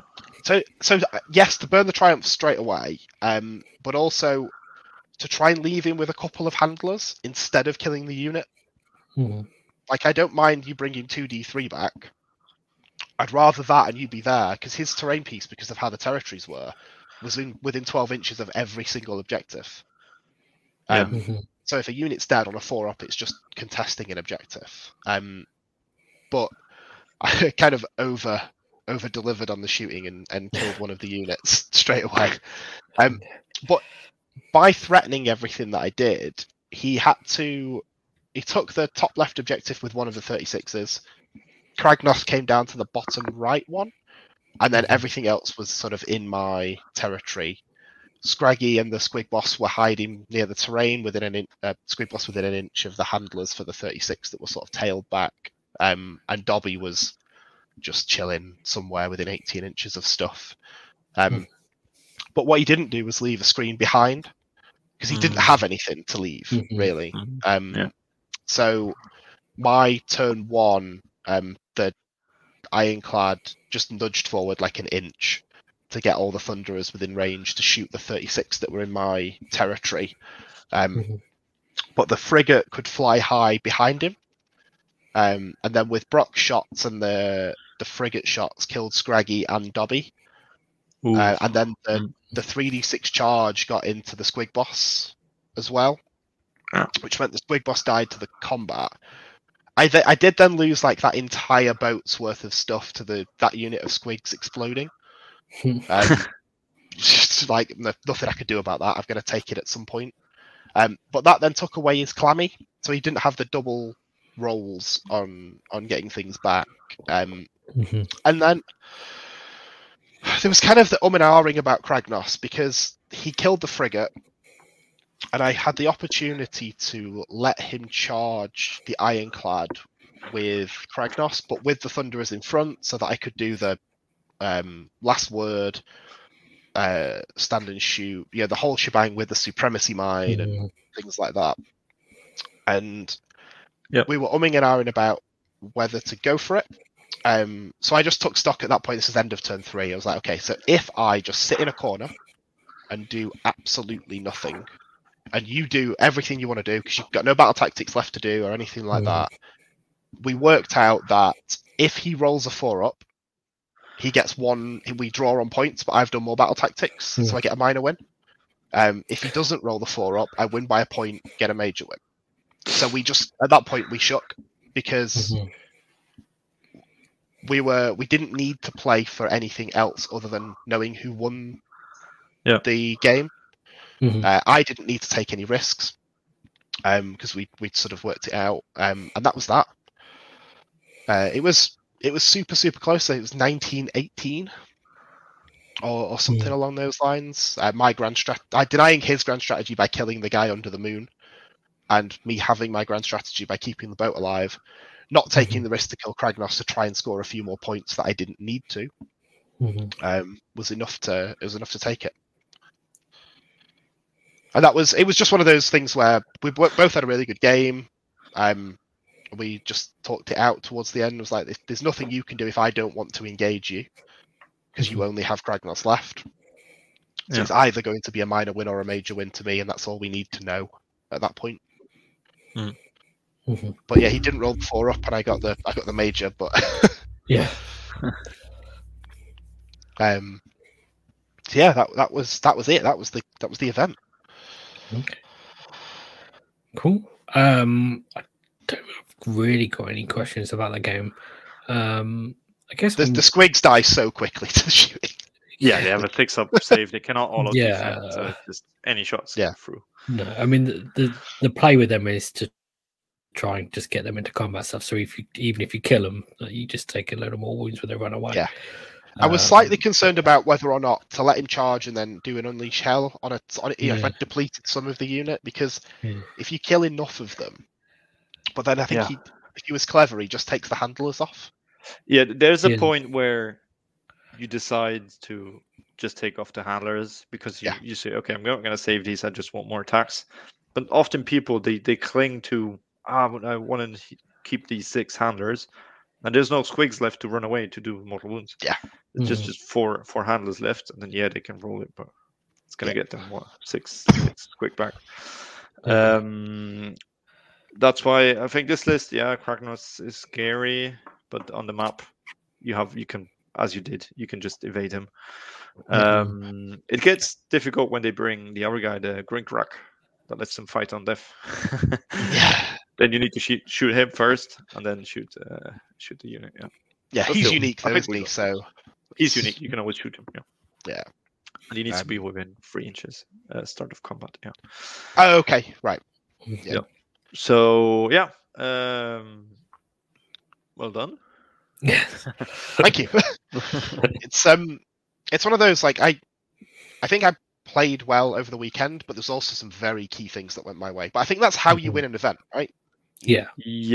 But I mean, as you said, no practice beforehand. You misplayed some rules to your detriment. Very much so. Even better. A testament of your skill. Playing a bit or the with power less of the tools. list, or a bit of both. I also think it was kind of the right army for the time because it's an alpha list that people hadn't played against much. Yes, I think that's always I call new book phenomena. People still need to figure out. We're currently seeing, I think, win rates for KO at single events around 63%, depending which stats you like to. It's one of the. It's interesting because, but that will come down eventually. The pre-game conversations that I had with all my opponents that played a lot against the other books kind of went the way that I think a lot of people when they first read the book is actually, God, it's worse than it used to be because the boats are so much less flexible. Everything's a command ability now and things like that. Like it doesn't feel like it because you've got so many command points, and you still have the once per game stuff. And I've always said, if you once per game is all that needs to happen if it wins you the game. You don't need to do it twice if once is enough. Yeah, it's just choosing the right moment to do it. Which is turn 1 by the sounds of it. Pretty much turn 1 every time. Yeah, it was that was the theory going in was shock and awe. Let's just see what we can do turn 1, and then if we need to run away for the rest of the game, we will be. But there's certain things, again, I'm like learning more and more about the book as I'm playing more games with it. Like I never realized that you could redeploy into boats. Oh yes, especially with leadership of the alpha. You redeploy one unit into the boat, you redeploy the next one into the boat, and then you redeploy the boat. Yeah, they cannot so trust you. It's one of those. I'm learning more and more about the book. I don't know whether that would have made a great deal of difference in any of the games that I played then, but it certainly would make a difference in some of the closer games. Yeah, I mean, there's a few trickeries that you can do with the book. Yeah. Personally, I love the new book. Yes, I think it's great. Changes on shooting, but now you play in 3 or 4 phases instead of just one. Yeah, I agree. It's it's not as auto, like these no hero phase move, drop the purple sun, run away, shoot you. But none of the newer books have that. Yes, we see the all dragons and all flies, but that was the obvious things. And then we saw people with the Rock Coven list doing mortal wounds through endless spells, and that worked fantastically. So even for those books, there's plays. Yeah, I've spent more time with the KO book than I have with most other books, just because I like the fact that there's such a varied amount of lists that you can do within a framework of like 12 war scrolls. Like I think there's a few more than 12, but it feels like everything is usable. and there are tons and tons of different ways to build it. Yeah, maybe not Thunderix privateers, but Oh, I never use them. Those Warcry No. warbands. It's just a chemist, isn't it? And some, It's just more expensive chemist. I say it's cheaper because he gets your hero plus extra dudes. Yeah. Alternative Thunderers and Sky. He doesn't actually have he doesn't actually have the key thing, which is what the chemist, the actual Ren buff. So no. What does he even do? I don't know. He gets a ward if he's near those guys, and I think he can buff them. But it's rubbish. Just looking at the chat, Fry 2300. Was there any point in any game that Regiment Norgrim's Rune Throng would have come in handy? Or is it truly unjustifiable to bring them with KO? You'll have to remind me. I think they count as 2 on an objective. What they can do is if they contest an objective, he strikes his rune and they all get a 5-up ward and count. Oh, it's so they're kind of an anvil unit, but they're like pricey. Or 200. Maybe very specifically in certain matchups, but I can't see you taking them over things that benefit from the KO rules. Yeah, I think you can make Thunderers very defensively with a Mystic Shield. And if you want to bring an allied or mercenary priest, you want to go Frayne for the prayer, for the Immortal Wound prayer, which is good. Yeah, that's it. Just again, that's just another one of those things that is on a 3-up, and I didn't want to bank on it. But it does seem good. Take him next to a Mystical to 2-up, and it's 16-inch range, so you can do it, send him off, and then he can run up behind and do it next turn again. But it is. I still need to figure out Frayne. I love Frayne. I love the theme of the Skyport, since I play all the Dispossessed and Fireslayers as well. But its others are just better. I think so. How have you played much with Mornar? No, I'm not a Tron has scummy pirate. Matt, we've had on the show a lot, is very keen on Mornar. Yeah, but he's a narrative game. I think Kron did well with his 2x15 Thunders in Mornar, but I kept telling him it's better in Urbaz. Yeah, so I'm using it this weekend in Urbaz. Yeah, and I know you're playing that at Blood Tithe. Yeah, very similar. I've seen the list, and I think it's the right choice. Yeah, Mornar, I just find any clever player can play around it because you have to be issuing within 12. The issue exactly. It is great when it happens. Like, no, you cannot rally because you're within 12 of these dudes here that you forgot about, or you cannot auto defense when I shoot you. But often, or more often than not, it will not have that much of an impact. I think. Yeah, and it's still only on a 5+, anyway. So it's I mean, throughout the game and all the command points that we throw around, we'll have. But once you factor in them trying to play around it, the few times where they sort of don't manage to play around it, then you've got to still roll the 5+. I also think I think a lot of people, because of the way that the KO book plays, a lot of people play around it accidentally. It's like they won't even make a conscious decision to do it, but their general will be 18 inches away from you and within range of their stuff. And I'm the sort of person that if they issue it, if they have a character that can issue it outside of range, I'll always make sure that they're going to do it with that one. I'd never go, oh, gotcha, I'm going to roll the 5-up or something like that. You know, it's so. Yeah, I don't think it's one of those. I think it's that good. I think maybe if you go full combat alpha, like you're in his face with Sky Wardens and frigates. Yeah, maybe because it denies an auto defense or inspiring presence and so on. But I think if you could play it in most lists if you just ran a gun hauler and just turbo moved it straight into them. You're like, look, it's just going to sit around you. You've got to deal with it, or it's stopping your command abilities. Yeah, or a tunnel master, like a little tunnel master, and you just put a 32 millimeter base somewhere in the middle of his army and say, well, listen, you're not issuing any command points here. Could be great against Ossiarch Bone Reapers. With all the with all those we've seen the new book, but overall I think there's, which is also maybe due to the book is so good it works in all these Skyports.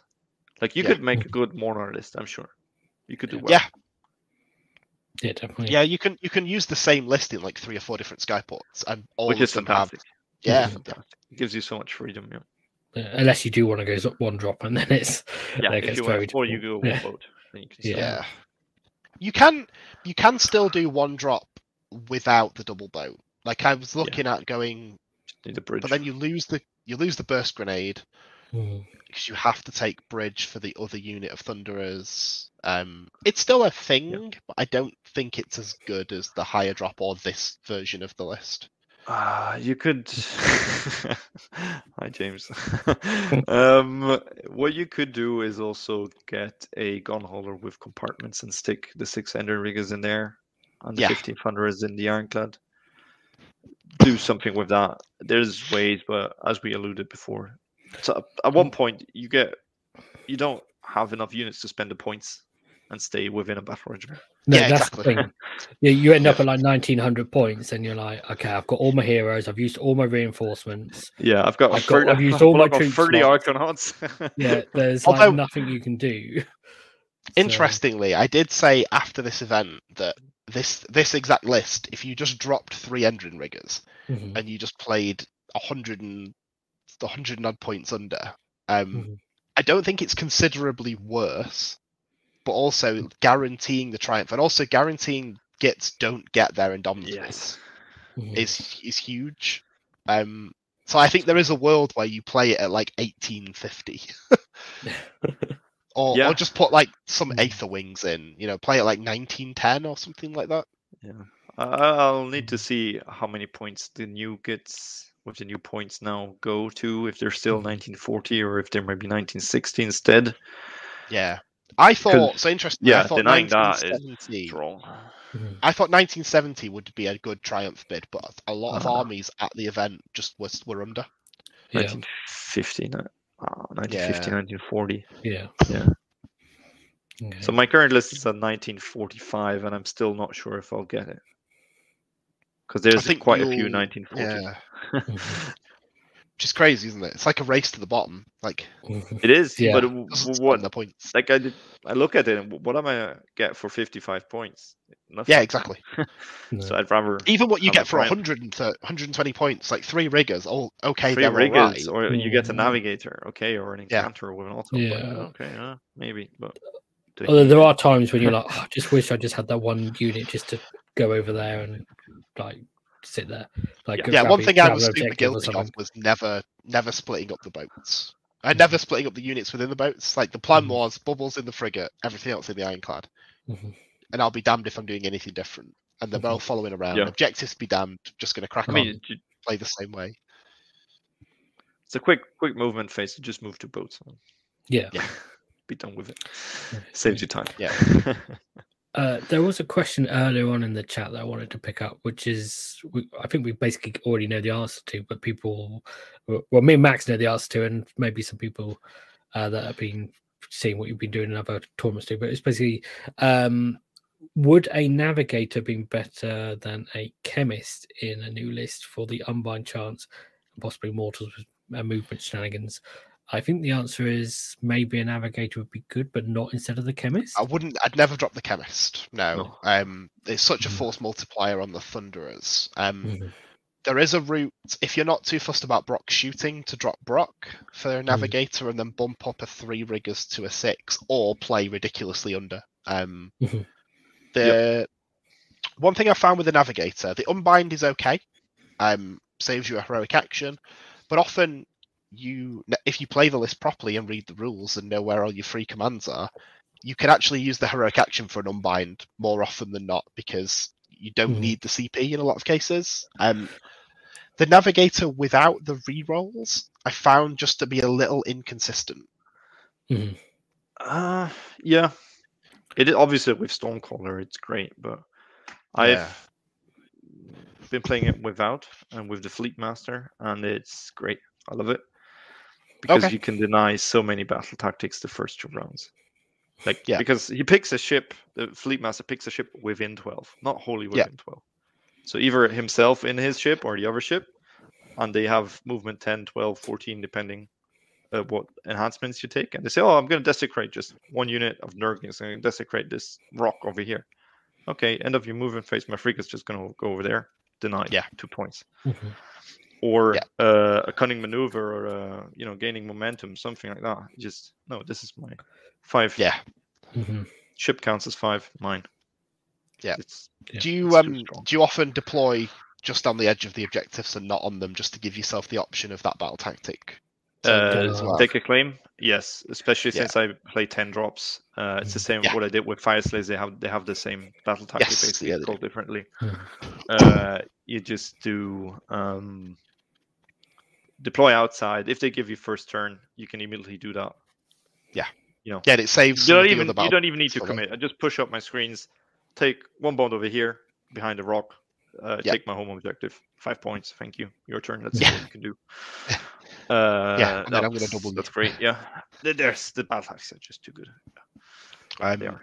Yeah, I played the one dayer with the navigator and the 6 riggers, which again I think is a slightly better triumph bid.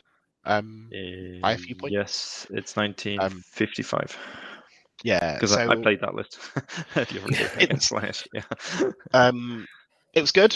I really missed Brock shooting though. Just yeah. I think it's one of those, because I've had it, I now know what I'm missing. I think if you've never had it, it's fine. Yeah, I've been playing a lot with Brock and Nar, with the real party boat with 9 dudes and a hero and Brock, and let's go to town, and I just missed that. It's still good with Enduring Riggers if you still have 9. It's just sometimes you just want that 80 damage from shooting and combat to just kill 20 horrors or something in one go. Yeah, it's just or no, it's 10 a chosen great or book. 6 Vanguard or whatever. Yeah. Like, you don't need to own that many models to have so many different options. Yeah, absolutely. Most of us have ironclads, multiples. Even you all have an admiral. There's a new admiral for your store anniversary, which I still need to paint. Yeah, that was my prize for winning the one dayer the other week, which is cool. Not even because it was me that won it; it was just the prize. Oh, that's cool. Instance, that's cool. Yeah. We all have a chemist, or we have Funderic, who is a chemist. Brock, I had him. I actually need to find him and dust him off and paint him. I had to eBay him. For this, I had to find him. For this book, he was the one I needed to paint, because the one I had became a Celestine Prime at one point. Oh, cool. Yeah. And frigates, I'm painting the second one, and I have a third one somewhere for that day. I figure out the Zon list with 3 frigates. I like it. I'm up to 12 painted boats now. Well, 7 haulers, 4 frigates, and an ironclad. No, those rivets are killing me. Highlighting all these single rivets. Okay. Yeah. Okay. Yeah. So, but yeah, loving the book. I think it's great. Looking forward to this weekend playing the 10 drop. Yep. Can we quickly just talk about what you're taking to Blood Tide, because it's very different. But I guess we should clarify. Oh, not clarify. There's a word for it, but just mention that it's for a teams event, so the thinking behind it is a bit different. I haven't prepped it, so I don't have a screen share, unfortunately. So cool. No, it's all good. Let me. I can bring it up. I can tell you. It is. It's Barak Urbaz. I can't remember how many points it is. Yes, it's Urbaz. It's 1995. Yeah. There he is. It's. Come on, Aileen. Yeah. Urbaz, so 2 articles. Settle grudges and honor is everything. So 4 up rally and +1 to wound. Trust your guns amendment. And without our ships, we are not to get out of the ship after teleport, basically. We have 2 admirals, 2 chemists, 1 with spell bottle, 1 with tunnel master, a code write, and a navigator. 2 times 15 thunderers, all the weapons, 10 arcanauts, an ironclad, and the soul screen bridge for free. since I see there is so free in letters in the parentheses on Warscroll Builder, if under endless spells, if you scroll further down, it gives you the 0-point options for spell bottle. Oh, okay. Yeah. Didn't realize It just that. sells spell bottle, full screen bridge. Yeah, I just keep scrolling. Yeah. 2 command entourage with magnificence, so 1 extra aspect, 1 extra artifact, and a Galician sharpshooters, which are your thunderers and arcanauts, which makes sense. And then we have a tunnel master for the chemist that follows the thunderers that go through the bridge, I assume, so he can be next to them. The admiral doesn't need to; he can just be in a boat. And the other chemist is in the boat with the other admiral, getting out with combat. Yeah, so doesn't work. The tunnel master, instead of another item, is purely just in case I need to split up. Like it makes sense, and you still get the leadership of the alpha. You could maybe drop leadership of the alpha and get the Voidstone Orb on the navigator, which is also very handy in a teams format. Yeah, but I guess at one point you need to decide. I think the Voidstone would be a play if you were 1-drop, because it gives you the options to take second turn in some games that you necessarily wouldn't. I think when you're not getting the choice, I think the orb is useful in the games where you're not getting the choice anyway. It's still very useful. It is fantastic. Yeah. It's just, I think that the Tunnel Master just gives you the option to separate. Whereas if you don't have it, they know that you play in a bubble. And it's very sort of a formulaic game at that point. Often it just depends. Against Techless, then the navigator just goes in the front of my army within 30 inches of him, and the rest goes somewhere else. Yeah. I just need to use it once, and then sure I can half move or do some mortal wounds to some heroes. Yeah. So would you ever consider taking a list like that to a singles event?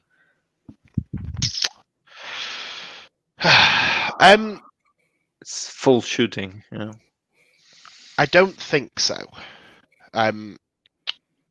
Not with a. Not if I'm going to the event to win it. I don't think so. I think there's a lot of things that are out of your hands, and I think the 10-drop list is a little bit more reliant on priority rolls.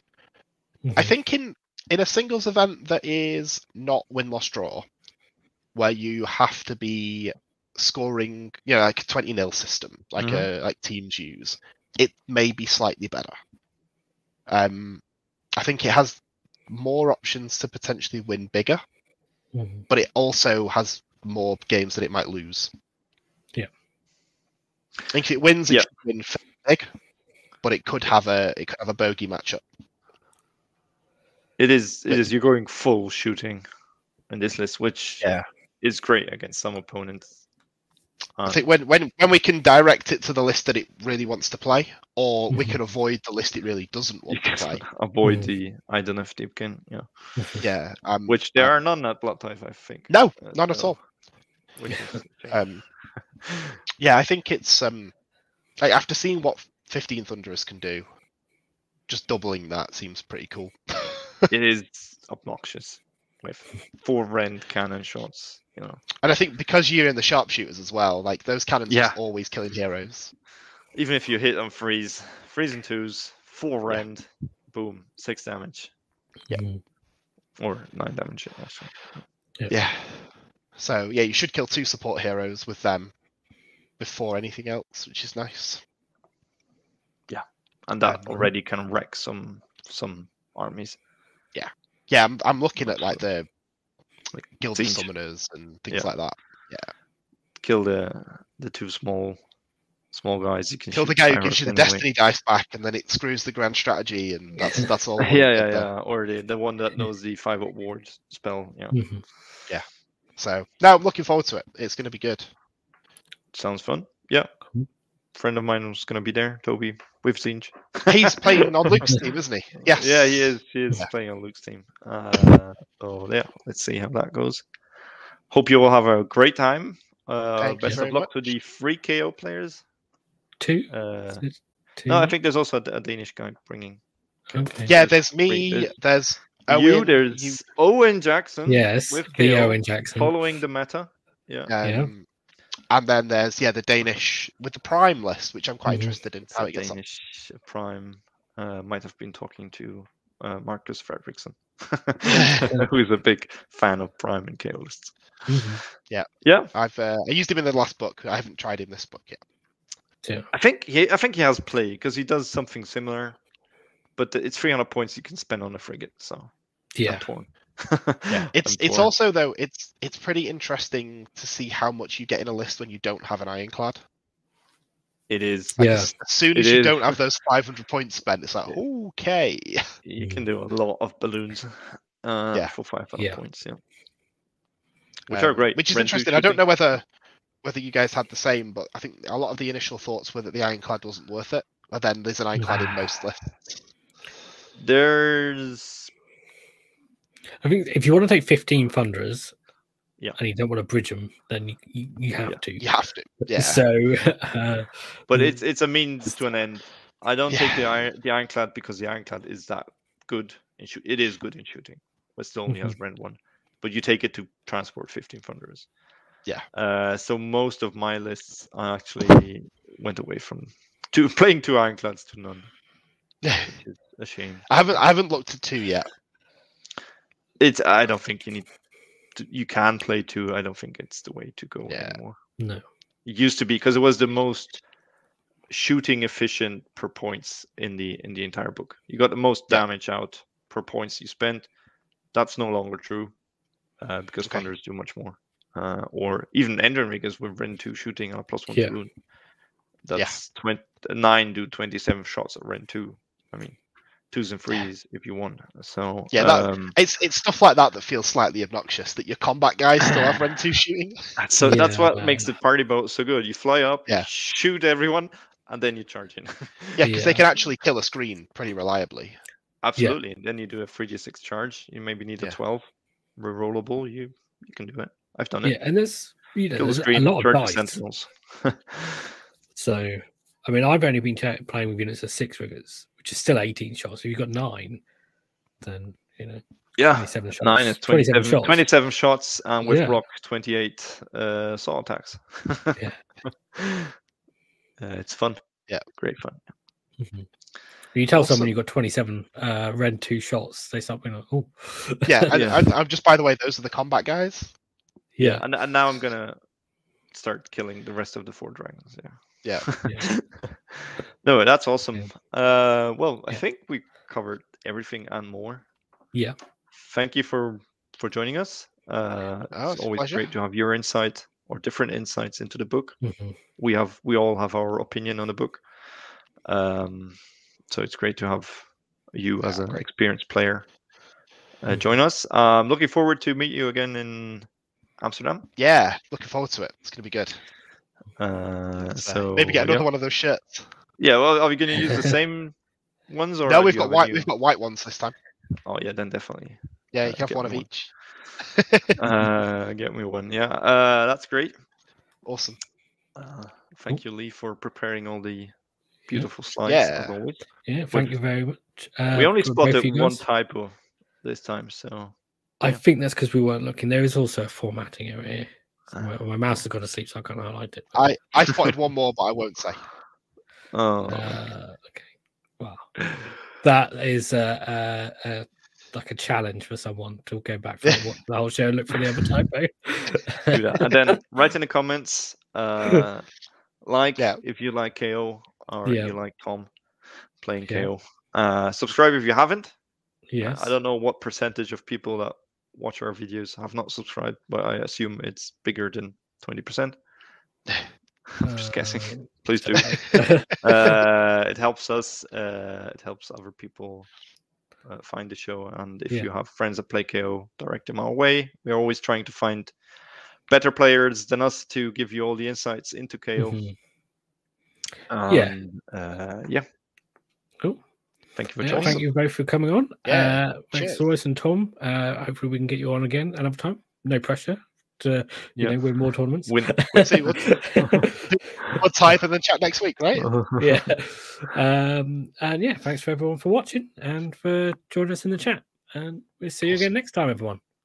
Goodbye. Bye bye. Hi.